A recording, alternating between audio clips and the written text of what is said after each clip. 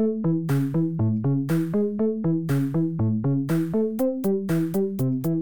and welcome to the MDS podcast, the official podcast of the International Parkinson and Movement Disorder Society. I'm your host, Sarah Schaefer from the Yale School of Medicine. Today, we will be speaking with Dr. Zoellick, a professor of neurology at Mayo Clinic College of Medicine and courtesy professor of neurology at the College of Medicine at the University of Florida Health Science Center, Department of Neurology, Mayo Clinic, Jacksonville, Florida, in the U.S. Today, we're going to be talking about a recent article posted in Movement Disorders Clinical Practice, July 2023, entitled Perry Disease, Expanding the Genetic Basis. Thank you so much for joining us today. Thank you, Dr. Schaefer, for inviting me to be a part of your podcast.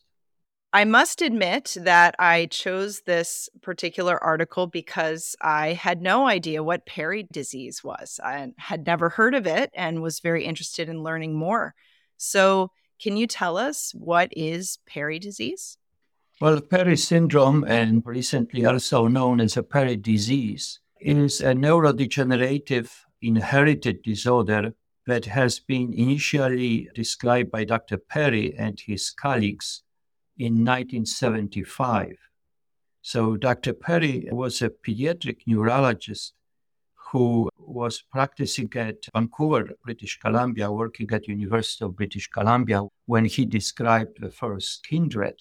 And then a few years later, he described another kindred, the second Canadian family. And over the next 10 years or so, maybe 2 or 3 other families have been described. I started to work on this kindred, on this disease in 1999, 2000, when I was upgrading one of the book chapters for the genetics of Parkinson's disease. And I had a fellow from Japan, Dr. Tsuboi, whom I asked to help me to revise the second edition of Dr. Kohler's book and my chapter, in which I mentioned that Perry syndrome is one of a very rare form of genetic Parkinsonism. And he came to me about 2 weeks later after they assigned the first conversation. And he said, I think we have a family with this disease in Japan. So that was very interesting to me. And later I visited that family and I worked with my fellow. We decided to form ad hoc international collaboration. And we collected about 10 kindreds previously described and new ones, and that led to gene discovery, mutations in dynactin-1 gene. And that really put that disease on the map because now you could do the genetic testing and find this illness relatively easy. And dynactin-1 mutations are actually in all panels available for genetic testing of Parkinson's disease. But the disease is still very much underdiagnosed. There are about 30 plus kindreds described so far, with about 160 cases published. So still very, very rare disease. But has a global distribution. There are cases and families described in Canada, in United States, in Turkey, in Japan, in UK, in Poland, and other countries. So it's a rare disease, but is actually with global distribution. It also has been described in Colombia and in New Zealand. So as you see, rather global distribution of this illness. And I wonder if you can expound a bit on its mode of inheritance. I believe the case that you described did not have a genetic history. What is the mode of inheritance and how often is this seen sporadically? Right. So the disease is autosomal dominant. So with rather full penetrance, but sometimes, as you know, the genetic inheritance is obscured for many reasons, and we observe that in this illness and other autosomal dominant in families that I studied and followed for other illnesses. This case we described in your journal is indeed sporadic. We were not able to find positive family history despite significant effort on our part. That could be due to the spontaneous mutation that has been described in this illness and our illnesses. But in general, the patients provide positive family history, and they have other relatives that have similar clinical pattern. So if you're a clinician seeing a patient with Parkinsonism in your clinic, especially if there's no family history, I mean, obviously, if there's a family history, you're going to be thinking about genetic Parkinson's syndromes. But if there's no family history, what are the common clinical features of this illness, and how might you differentiate a patient with this from somebody with Parkinson's disease? Are there any diagnostic tests that can help assist other than genetic testing?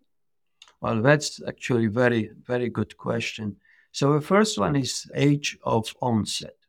Usually these patients have earlier age of onset in early or mid-40s. The other things are the associated Parkinsonian features.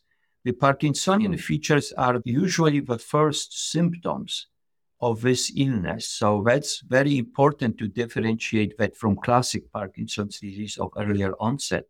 However, the Parkinsonism is usually of akinetic rigid type, and it's usually symmetrical, and usually is not much responsive to standard doses of levodopa. So those are the clues. Otherwise, they can have other symptoms. They can have resting tremor. They can have postural instability. But those features that I mentioned earlier age of onset, symmetrical Parkinsonism, usually akinetic rigid at the onset, and unresponsive to standard doses of levodopa, and another feature, rapid progression. And the next important factors are additional clinical features. And what are those additional clinical features? Those are very important. So the patients with Perry syndrome have 4 cardinal features or signs that include Parkinsonism, that I mentioned a moment ago, depression and apathy, significant weight loss, and we're talking about 10 kilograms in 2-3 months, and despite having a good appetite. And the other one is central hypoventilation. Albeit central hypoventilation usually happens later in the course of the illness. So at the beginning, it is very hard to distinguish this illness from classic Parkinson's disease of earlier age of onset, or the genetic Parkinsonism like PINK1 or Parkin cases that are also at similar age of onset to Perry syndrome. It certainly seems like there's a lot of overlap with some other conditions. I wonder how many of these patients have been misdiagnosed with Parkinson's plus syndromes, MSA, PSP, or even frontotemporal dementia. We'll talk about that overlap in a little bit. But before we get there, can you speak to the pathology in Perry syndrome? I completely agree with your first point that the disease, because of this overlap with other Parkinsonian conditions, is very much underdiagnosed. My goal is to let the physicians know more about this illness for a number of reasons. One, it's very unique disease, and there are some potential treatments that we can offer to these patients. So that is important to make the diagnosis, and also it has the consequences for the patient and the patient's family, since this is a genetic disease. So answering the second part of your question, what is the pathology of this illness? So it's a very interesting because it's a Parkinsonian condition. We just mentioned earlier that the first symptoms are Parkinsonism in majority of cases, but the pathology is not alpha-synuclein like in classic Parkinson's disease. the pathologies of TDP-43 pathology, albeit very significant depigmentation of substantia nigra in macroscopic studies, and microscopically you see the neuronal loss and gliosis in substantia nigra, but you don't see alpha-synuclein deposition. So the other basal ganglia are also affected. So this is a form of TDP-43 proteinopathy that has all characteristic features of this illness, but with different distribution than those seen in FTD or ALS cases. And you mentioned that there are potential therapies for these patients. Can you talk about that a bit more? Yes. So for Parkinsonian symptoms, one important thing to know is that some of these patients respond to large doses of levodopa. We are talking here more than 1 gram or even more than 2 grams of levodopa per day. So significant. So it's not the doses that we usually use for patients with classic Parkinson's disease. Of course, some patients require such a doses, but usually you can see improvement in much lower doses. So it is important to know about this because you need to push slowly the levodopa dose. Some patients start to respond at the dose above 1 gram per day. So that is a very important point. But also down the road, they can develop dyskinesias like patients with classic Parkinson's disease. So the second point is treatment of central hypoventilation and breathing problems, because actually about 1/3 to half of the patients die suddenly in the middle of the night because they just simply stop breathing. I had just recently a patient died in the afternoon hours. He was taking a nap. His wife went to do some grocery shopping, and when she came back, he was deceased. So central hypoventilation is a major problem and actually cause of death. So that treatment requires ventilation support. But ventilation support really reduces their quality of life. I had another case who was in the nursing home for 3 months on ventilator. Now, we treated this patient with diaphragmatic pacemaking, and this patient was able to return back home, enjoy much better quality of life, not frequent hospitalizations due to pneumonia. So that was very helpful. So far, because we treated only 2 patients with diaphragmatic pacemaker, but in both cases, quality of life was better and survival was longer. So that is very important to keep in mind that this kind of treatment is available. Do you screen patients for that? Is it very apparent in the clinic visit? Or I know in your particular case that you reported, there was a sleep study, though it did not show central hypoventilation. So how do you approach these patients? Right. Both cases treated with diaphragmatic pacemaking. The first one had very frequent visits in emergency room because it required recurrent pneumonias. And then finally they did the PSG and they found that it was central hypoventilation. So the second case I already described to you, nursing home and mechanical ventilation. Not all have central apnea and the PSG. Majority of them. This case is again outlier. The case that we publish in your journal is an outlier because this patient had PSG done twice and didn't show central hypoventilation. So there are, all differences. Not all patients develop central hypoventilation, but majority of them. And if they develop the central hypoventilation, then this needs to be followed carefully. It is also important to manage depression for these patients because about 1/3 of them have very severe depression leading to suicidal attempts. and suicides.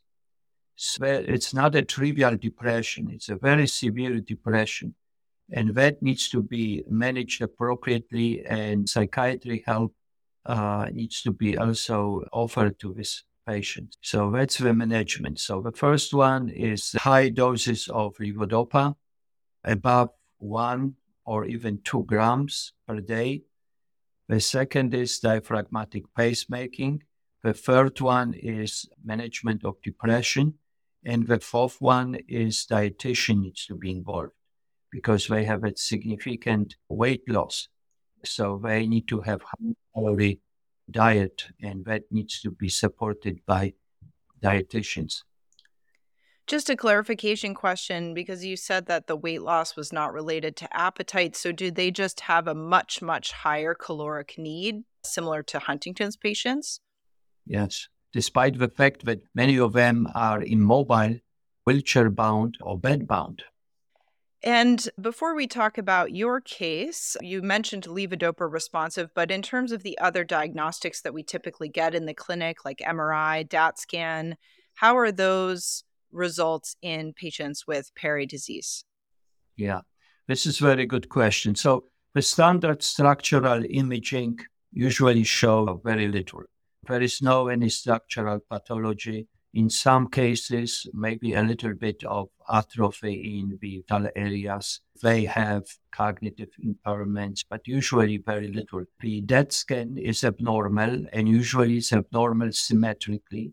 I told you that the Parkinsonism is usually symmetrical in these cases, and that is reflected in this. PSG is of paramount importance, demonstrating central hypoventilation. So that is the gold standard. And genetic testing, because genetic testing to make the diagnosis. It would be helpful to have some sort of biomarkers, plasma biomarkers or CS biomarkers, which to do this type of experiments in one of our large families, but still our ends are small, so we didn't come up with anything dear. Well, I imagine as alpha-synuclein seeding assays and things come out, this would be one of those situations where a negative biomarker would be helpful. Yes. Yeah, that could be indeed. So tell us about your case and how it adds to the information that we know about Perry disease. Well, our case that we published in New Journal is of importance from several reasons. First of all, there was no positive family history like in other cases. So that was kind of unusual. The second thing was a little bit later age of onset.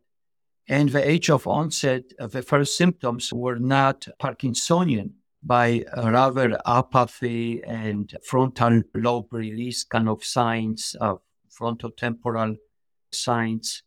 And so that was a little bit different. And then the genetic testing showed mutation, so variant, which was labeled as a VUS, variant of uncertain significance, initially, for a number of reasons. First of all, that variant was outside of CAP-glycine domain, and so far the patients with classic Parkinson's disease have mutations in CAP-glycine domain on exon 2 of this dynactin-1 gene. So that was a little bit different genetically, but we were able to secure autopsy when the patient died, and the autopsy was of classic Perry syndrome, which we actually compared with another patient with classic Perry syndrome, and then autopsy was almost identical. So based on this information, we thought that this mutation is pathogenic, which was also not seen in GNOME AD and was also predicted to be pathogenic. We thought that this is another mutation a little bit outside of CAP-glycine domain, which kind of expands the genetic hotspot in the gene. So that was the importance of this particular case. There are about 14 mutations in CAP-glycine domain. So this one will be the 15 one, a little bit outside the genetic domain. All right. So finally, in addition to this patient having been diagnosed with Parkinson's disease, what struck me, and you've mentioned this, is that they had a lot of features that we might think about with FTD. They had progressive language dysfunction, repeated semi-purposeful tasks, apathy and withdrawal. Can you discuss the clinical, pathological, and genetic overlap between the TDP-43-opathies? You mentioned that pathologically the distribution is different. There's also, it seems, quite a clinical overlap. Do you view these as kind of on a spectrum, or how would you characterize these disorders? This overlap with other diseases like FTD or ALS may help us with treatments. We might eventually borrow the treatments with those conditions and apply to this one. And there is a significant overlap. The pathology is similar in morphology, it's just only different distribution. The clinical features, now with more and more families described, we are learning that some families have atypical features. Like in this case, they have behavioral problems, they have personality changes. Usually memory is preserved. Some of them have compulsive behaviors. So there is definitely FTD spectrum. Now, there is also some overlap with ALS. And actually, we were not the first who demonstrated the presence of mutations in dynactin-1 gene. A laboratory 5 or 6 years earlier reported family from Alabama that had mutation in dynactin-1 gene. Only, if I recall, 12 or 14 amino acids, different position from the nearby Perry syndrome mutation, and completely different presentation. And that presentation, that Alabama family had what they call distal hereditary motor neuropathy 7B, or distal spinal and bulbar muscular atrophy. These patients didn't have any Parkinsonism. They had muscle atrophy in hypophenar and phenar muscles distally and in vocal cords. And the age of onset was a decade later. Survival was for 20 or 30 years. As a matter of fact, with help of Dr. Orr from University of Alabama, I got access to this original family. I talked to one of the family members.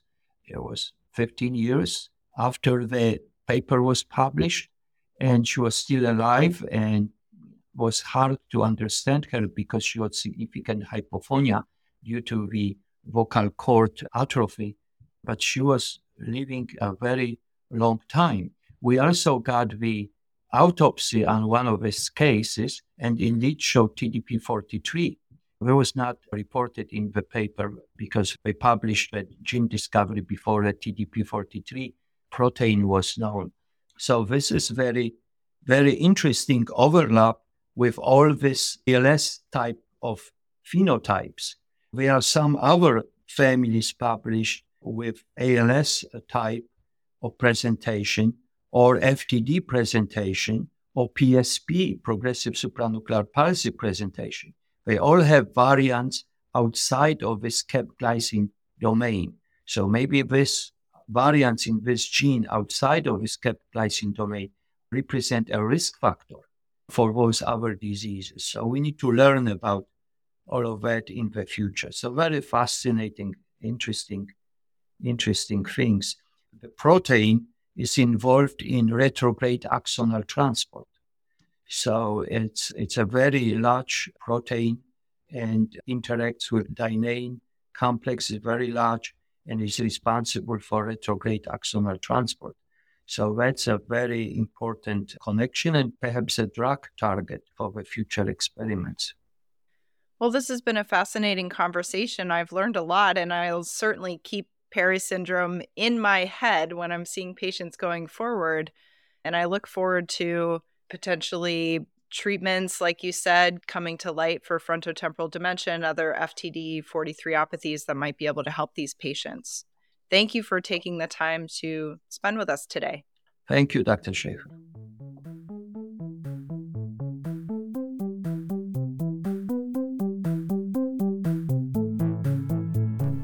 The views and opinions expressed by the participants in this podcast do not necessarily reflect those of the International Parkinson and Movement Disorder Society or their affiliated journals, Movement Disorders and Movement Disorders Clinical Practice. Any disclosures of the participants can be found within the episode description located on the MDS website.